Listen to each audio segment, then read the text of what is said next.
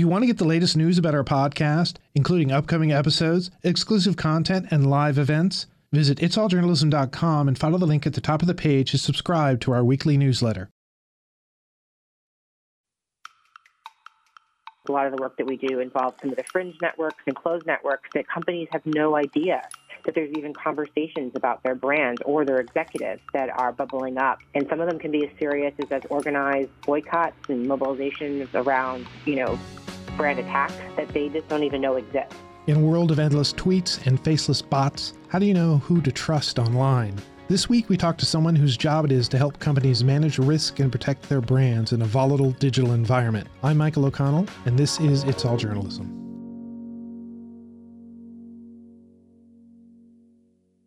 Welcome to It's All Journalism. I'm Michael O'Connell, here with another podcast about digital media.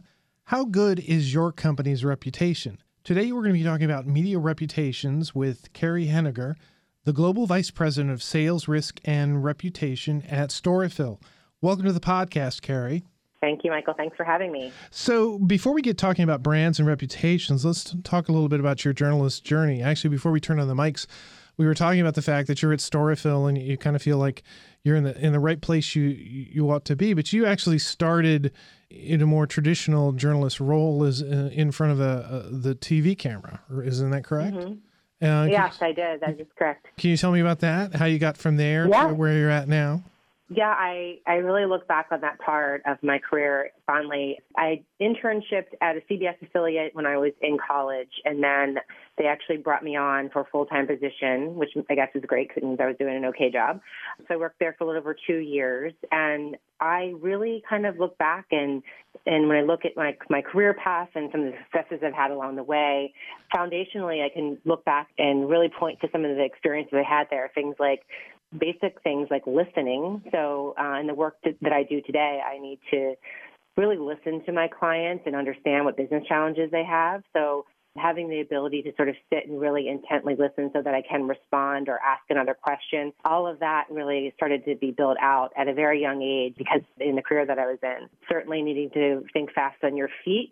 That was something that and then I guess going back to what I initially mentioned about questions, not being afraid to ask hard questions. I think oftentimes when I'm working with clients, they are in situations, which I know we'll get into a little bit later, where they could be in reputational crisis or they have a massive business challenge that they're trying to solve. It might be a good opportunity, too, a good reputational building opportunity. But having the ability to ask tough questions and really listen to the response and be consultative around how you answer them and how you kind of make the connection is really important. And I think I learned a lot of that at an early age. And then obviously having the general experience of how a news desk works.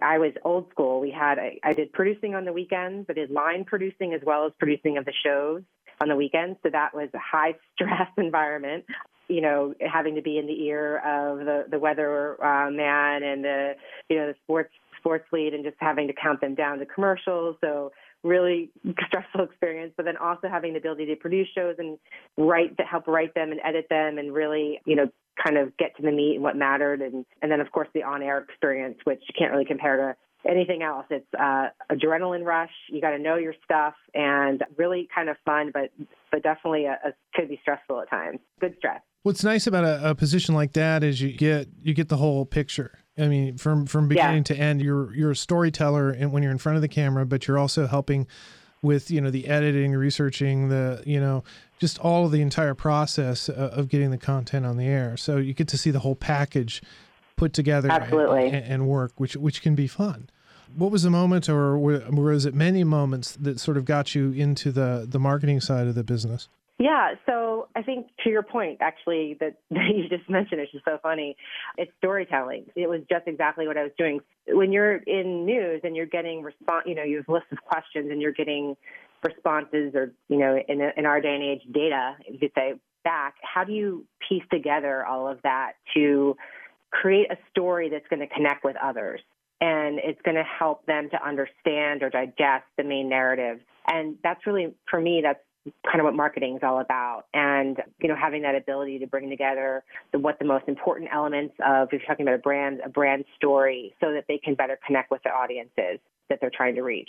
And one of the things, I mean, being a journalist and, being on the editorial side, when I get in conversations with people on the sales and marketing side of our business, I always forget, when they're talking about their customers, they're talking about, the people, the advertisers or the people they're creating products for.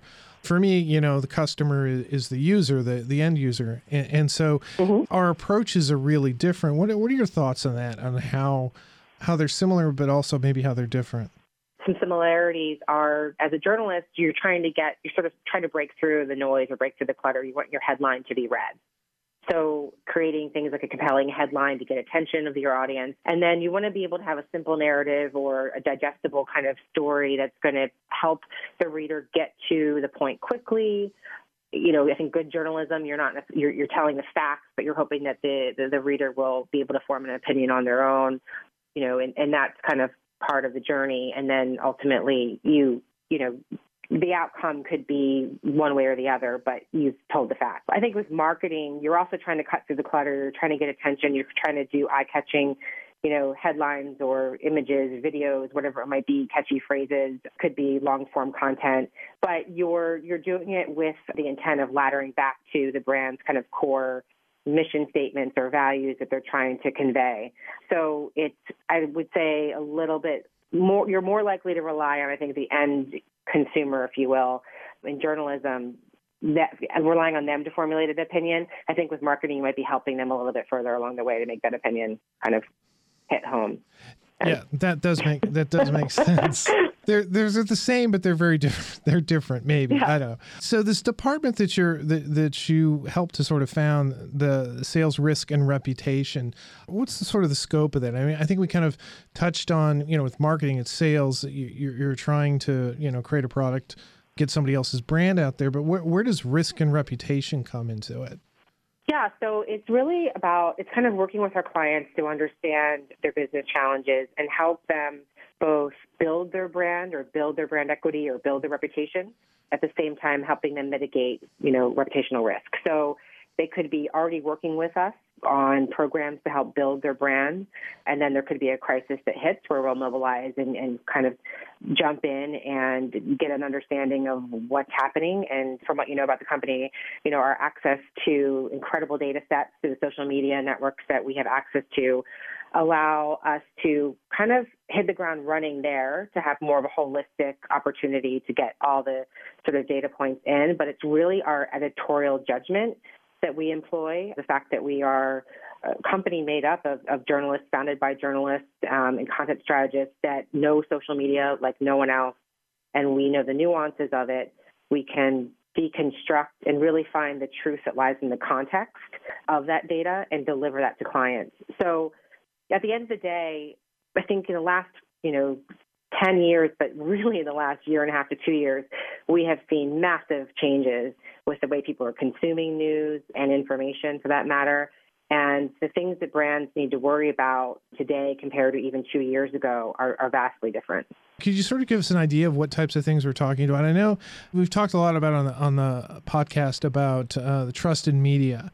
I would imagine that's a lot of the same concerns that companies might have out there with it, whatever their particular brand is how it is being perceived on all these different platforms. Is that what you see is sort of changing? Yeah, I mean, that's part of it. There's kind of a couple different tenets. I think that the weakening of news brands, the effects of social media and search engines, the fact that people sometimes can't even remember where they got news stories from because they just get it from their social feeds, which really can erode quality and obviously the credibility that's been established by some of these brands for hundreds of years. And then also the obvious thing here is that it's really easy for a bad actor to come in and pose as, the Idaho Guardian or some name of a different, a made-up publication and pose as being a news outlet and have fake news, which can be, I don't need to tell you, extremely detrimental to a brand and executives. And it's funny that we're having this conversation now because not just a half hour ago, the editor here at Federal News Radio, where I work, came to me and said, hey, there's this website out there that's running my story. It's not linking to our content. Have you heard of this company? And I was like, oh, I haven't heard of this company. And I looked into it and I asked around to some of the people I know online, have you ever heard of this company? It appears to be some sort of aggregator that is aggregating content from lots of different publications. We're not the only ones, but it was, this was our story that we noticed. And that, that creates a lot of problems for our brand because on the one hand, from a strictly editorial, web standpoint, we want to make sure we get the clicks that are coming from that. But if somebody is sort of basically hijacking our content and putting their banner on the top of it without any link back or any, idea of where that sourcing comes, I mean, that's stealing at the very least. But it also and lots of control, Michael, right? Yeah, exactly. Yeah, we don't know what their agenda is or what they may be using it for. They may have, they borrow 100 stories from lots of different outlets and they present them out there as theirs to sort of establish them as having some sort of reputation. But maybe it turns out that they're not. Maybe they are a bad actor, like you said, and they've got other means, other ideas that they want to do, and this is just a way for them to do it. Is that something that you've heard of before?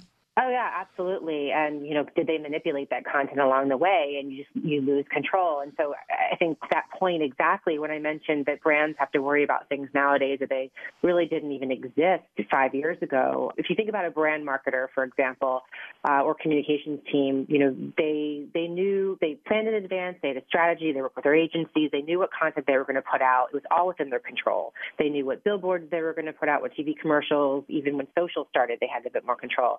Now there are literally billions of pieces of content that exist on social and, to your point, online, just digital media in general, that they themselves had nothing to do with creating. And it's a complete loss of control. So how do you stay ahead of that? How do you monitor that? How do you even keep track of it all? It's an absolutely, for some of these departments, they're just not equipped. It's an onerous task that they can't even begin to even know. We've worked with companies before because a lot of the work that we do involves some of the fringe networks and closed networks that companies have no idea that there's even conversations about their brands or their executives that are bubbling up. And some of them can be as serious as organized boycotts and mobilizations around, brand attacks that they just don't even know exist. So it's a complete different world that we exist in today, for reputational risk for our clients that we work with. Right. And then actually, maybe something bad happened. Maybe something unfortunate happened with the company. Something occurred, maybe a news story, big or small, that suddenly becomes a much bigger thing because people decided they want to target them. That suddenly through, maybe bots, that they have lots of people talking on social media negatively about it. I was at a presentation a year ago, and this was after the all that issue with United with the passenger who was hauled off. And they were talking a lot about, suddenly there was this huge influx of, activity on social media, and it was unclear as to where that was coming from, whether it was legitimate people who were sort of upset about it, or whether it was something else that was going on, or whether it was something that people had decided to target the company. 100%. And that's actually some of the work we do too, Michael, is we'll tell them, in some cases, give them peace of mind. This happens so frequently. I can't even tell you that. And this is why what we do is so different than a lot of social media dashboards or listening dashboards that might be out there. Because without the context of knowing that, that may have gotten 100,000 likes, but it's all among the same people. They're all talking in an echo chamber, and it doesn't matter. They're not engaging. No one else is engaging with them, or they, like you said, they could be bots. So without that context, an executive could go to the media and start talking and make a wrong play or, use language that might not resonate because it's not even an issue. And then they're sort of putting themselves in reputational crisis when there was not a need to even react to it. So that's so much of what we do is providing that peace of mind and the context, which is so important nowadays to have. So how does Storyful, service their customers then? What is it they do in a situation like that? So what we'll do is, and we work with our customers in a number of different ways, where for many of them we'll do sort of ongoing monitoring, because I know we're talking a lot about prices now, but we do quite a bit around reputation building. So how do you use insights from social media to really understand your consumer base? Maybe it could be around your reputation in a positive way. So maybe you say you stand for these 5 things on your website, but when we actually take a look and see what the consumer perception is, they think you're not doing a great job in these 3 areas, but you're doing an okay job in these 2 areas. So like to my kind of, I don't mean to use the word echo chamber again, but I think sometimes, That's okay.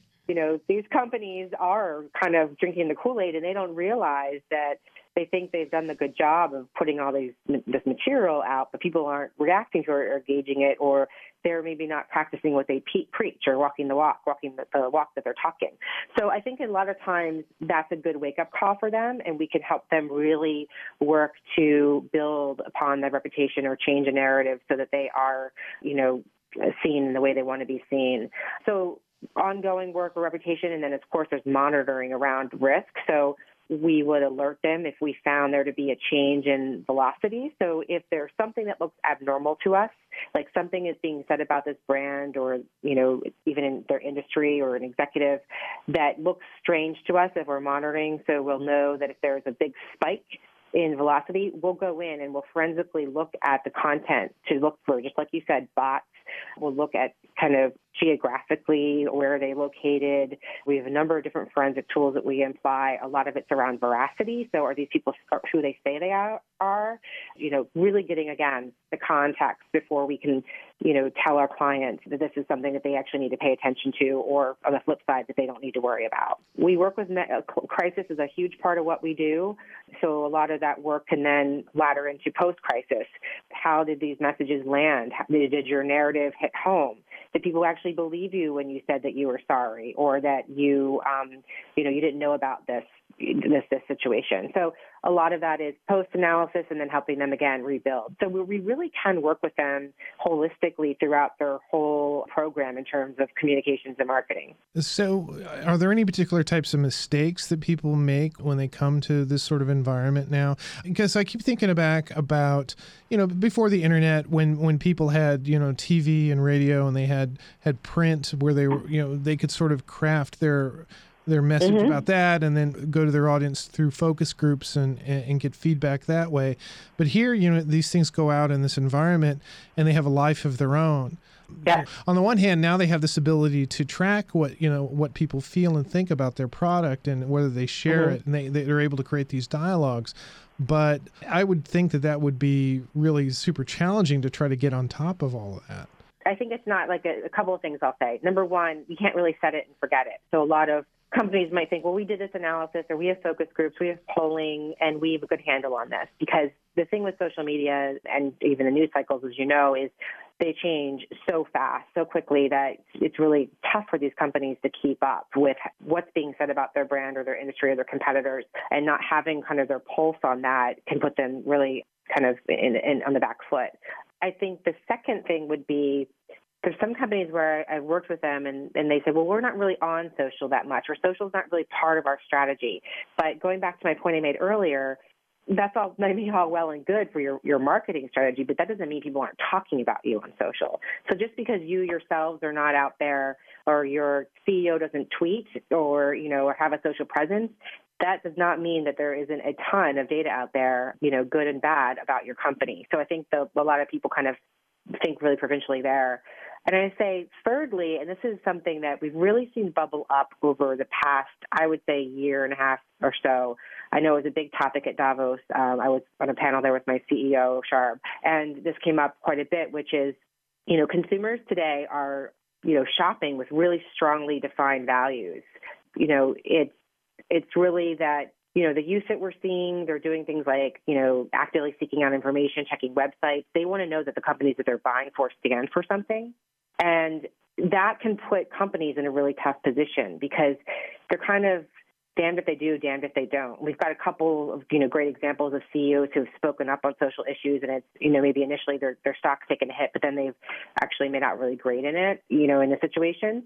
But then there's others that if they don't say anything and they stay on the sidelines, they can be called out for that as well. So it's a really tough environment for companies right now, particularly with what I mentioned in terms of, I think it's something like close to 50, it's like 42%, 43% of millennials are now really seeking out that information before they buy. So I think that's a big change that we're seeing, in the current environment. Yeah, it's really fascinating to sort of watch it, how media is sort of changing in response to what the consumer sort of expects from industry. I'm thinking back just a couple of years ago when there was this sort of buzz and controversy about all of the Super Bowl commercials that suddenly they were mixed race couples and non-traditional types of couples and families presented for the first time. And the brands, people sort of question the brands, and they're like, we're reflecting what we see are the people who buy our products. So for some people, it was kind of a wake-up call. It's like, this is through our media, through our the behind the scenes that the companies with their products and the way they want their products to be represented are sort of changing the storytelling, I guess, the narrative of marketing and advertising. It's kind of fascinating to see it go on. And then likewise, even something more recent with the Florida shooting, that just companies that have come forward and said that they're no longer going to be carrying, certain firearms.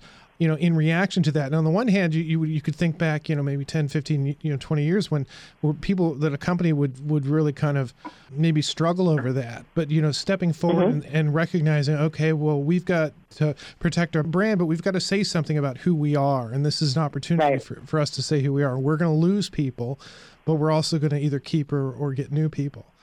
You talked a little bit about, we talked a lot about social media, but these, that there are levels of social media, and we think about Twitter and Facebook and stuff, but there are places like Reddit and 4chan and other places where there's a lot of dialogue going on and things that companies don't always track. So, and I'm saying these things, I'm not sure what my question is going to be with it. How difficult is it for a company now to sort of get a real sense of what their brand stands for in the environment? This is a lot of work that we do. Is we almost call it kind of a foundational report. So we'll go in and do an assessment, almost like a brand health check or a foundational report. We'll go in and get a really good understanding of some of the things I've already mentioned in terms of how your brand is perceived. What are you doing right or wrong in the eyes of your consumer? What are the things are they talking about when they talk about your brand? All that is really crucial information for comms, executives, marketing, even for a lot of times we'll pick up on employee chatter, which can be really helpful for brands to understand how their own employees, who they're the best marketers, right, when your employees talk about your brand. So all of that is really, it helps us give a foundational sort of starting place for them. And then when we see there could be opportunities or risks, it's really then easy for us to go in and, we don't provide any strategy because we're Switzerland. We provide the insights and the intelligence. We provide everything that we do is data back. So we have the data to show why we've come to these conclusions in this analysis. But what we do provide is in a form that's very actionable. So because it is data-led, it's really hard to refute, sort of, again, going back to the truth and context. We've got it there. We're just providing the context there for you. So brands just need to be, I think we've talked a lot about this earlier, they just need to be aware that there's quite a lot going on, to your point, not just, if you think about the landscape as an iceberg and you've got the tip of the iceberg being mainstream media, and then you've got just below that the Facebooks and the Twitter. Even that part is difficult for brands to keep up with. And you had mentioned kind of 4chan and Gab and Reddit and others. We have skilled Reddit specialists on staff. That's all that they do. They live and breathe Reddit. And it is a really, really amazing skill to have. We've worked with clients who've said that they have people on staff that, they will get lost for hours and not be able to even come up with anything. So being able to navigate, for us to be extensions of our clients' teams and be able to navigate and, again, forensically look at this content, pull it apart, make it, only like a journalist can, kind of making sense of it, and then kind of providing that qualitative context of what this all means to you is super important for them to be able to do anything with. When I was in J school way many years ago, I remember being in a PR class. And I remember one of the things they were talking about, they talked about a scenario where you're an airline and there was some big story that happened or some person called in and complained. Then the whole class sort of went back and forth about, oh, well, you could do this, you could do this, you could take this out. And one of the things the instructor tried to stress was sometimes the first thing you need to do is sort of stop and sort of assess if this is a real problem, as opposed to just immediately jumping at what is a perceived problem. I know in lots of different ways, but we've talked about how digital media has kind of changed media and the speed of response and things like that. Is that a real concern in sort of responding to these types of actions? I mean, we've talked here about a lot of things happening very quickly. Is there time for people to sort of think and assess and maybe not take action or maybe take a slower action? Or is it more that you need to get on top of this as soon as you can in order to mitigate, what could happen? Yeah, I think the risk that a lot of people would take if they're just only relying on, a dashboard, for example, like a traditional social media dashboard or clipping service or, traditional monitoring service on news, they're not going to have that ability to really understand if it's, growing at a speed that could be concerning, if it's crossing demographics. So is this being talked about by, 80-year-old women and 25-year-old men, once it crosses demographic, once it crosses platforms? So there's certain things that we'll look at, again, all about context, that'll tell us, okay, this is something that needs to be addressed, as opposed to much of what we talked about earlier. These are just the same people tweeting back and forth. It's an echo chamber. They're not really having any impact. No one else is engaging with them, or it could be a bot. So that without having that at the ready, it's really tough to make decisions. And, we mobilize, like so much of the work we do is crisis. So we mobilize within hours and can start actually feeding and giving them actionable analysis, right away. So, I love my job. I love what we do. We genuinely help the clients that we work with. I get a lot of fulfillment out of that. It's tough. It's a tough kind of place to be for the clients that we work with. We, keeping up with all of this, and we're only one input, right? So they've got a bunch of other stuff they have to look at, but it's very unlikely that clients can do this effectively on their own. A lot of the work we do is with agencies. Our biggest partner is actually Weber Shandwick, which is a partnership that's a little over a year old. And through them, we've worked with a number of different clients, from crisis, to reputational kind of insights. And having the ability to see how impactful our work is for their clients and for them as an agency, it's really mind-blowing. This is the feedback that we get back from them, just in terms of giving them what they need to make decisions quickly. It's the same way we help the editorial desks that we work with on the media side.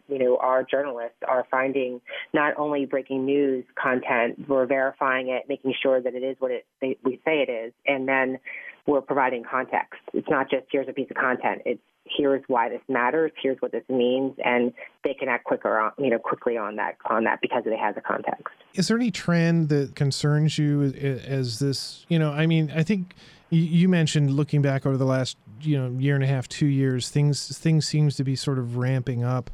Maybe I don't want to put words in your mouth, but I think that was kind of the sense that things are happening. Is there anything that concerns you about sort of the environment now in social media and the way journalists and companies have to deal with this environment? Yeah, I think it's, we're seeing an increase in these bad actors, and we're seeing very sophisticated mobilization around, and a lot of times with the same groups of people. And we're seeing this both on the news side of our business as well as on the corporate side, my side, in terms of risk and reputation, where you've got, it's mostly always financially motivated. A lot of it's alt-right, but it's people who are mobilizing to either boycott a brand or to attack an executive. Ultimately, they want, the stock to move because of it. I don't know if this is probably a little over a year ago, but a cryptocurrency company, Ethereum, they lost $4 billion in about a day because of fake news about the CEO dying. He eventually came onto Twitter and, showed the newspaper of the day, or today's date. It was a picture, I should say, on Twitter. And, we'd be fooling ourselves to think someone didn't make money off of that somewhere. And we see that all the time with, I think you mentioned kind of the NFL and Take a Knee, and how that started out as more of a Black Lives Matter issue, but was quickly turned into a veterans issue or support our troops issue. So these sweeping changes that can happen, a lot of them from social, and the polarization right now, really our society, not just in America, globally. And social's been really at the heart of a lot of that. So those are just a couple things that scare me, scare the clients that I work with. It's whenever there's kind of a place where you can hide behind something in a fast-paced environment, stuff can get really, challenging to sift through. So that's why our teams are, we have a tremendous amount of technology that we employ that's proprietary, but we also leverage third parties. It's so much at the heart of what we do, so that we can continue to be. I know you mentioned the United Airlines videos earlier. I'm proud to say Storyful found actually 2 of the 3 first. The third one we found as well, but we were the only ones to get the actual source correct. So again, going back to the veracity, which is so important to us, finding that truth. We like to think of ourselves as being kind of ahead of the curve there and really trying to think, if we can, think ahead of what these bad actors might be doing next. It's a challenging environment for sure. Well, now I'm scared. Yeah. Carey. Don't be scared, Michael. We're on the case. Don't be scared. Okay, good. We'll save you. That's all I need to know. Carey, thanks for coming on the podcast. This has been great. Thank you so much for having me, Michael. It was great talking to you. You've been listening to It's All Journalism, a weekly podcast about the changing state of digital news. Find out more about us and download past episodes at itsalljournalism.com. You can also find us on Apple Podcasts, Stitcher, SoundCloud, Google Play, and Podcast One. If you'd like to get a peek behind the scenes of our podcast, check out our weekly email newsletter. If you go to our website, itsalljournalism.com, and follow the link at the top of the page, you can sign up for our newsletter, find out about upcoming episodes, some projects we're working on, and maybe even some stories we think are worth reading. While you're on our website, be sure to check out our Patreon campaign and find out how you can help support our website. It takes a lot of people to put together an episode of It's All Journalism. Nicole Agrisco produced this episode. Amber Healy wrote our web content. Nick Dupre wrote our theme music. And I'm your host, Michael O'Connell. It's All Journalism is produced in partnership with the Association of Alternative News Media. Thanks for listening.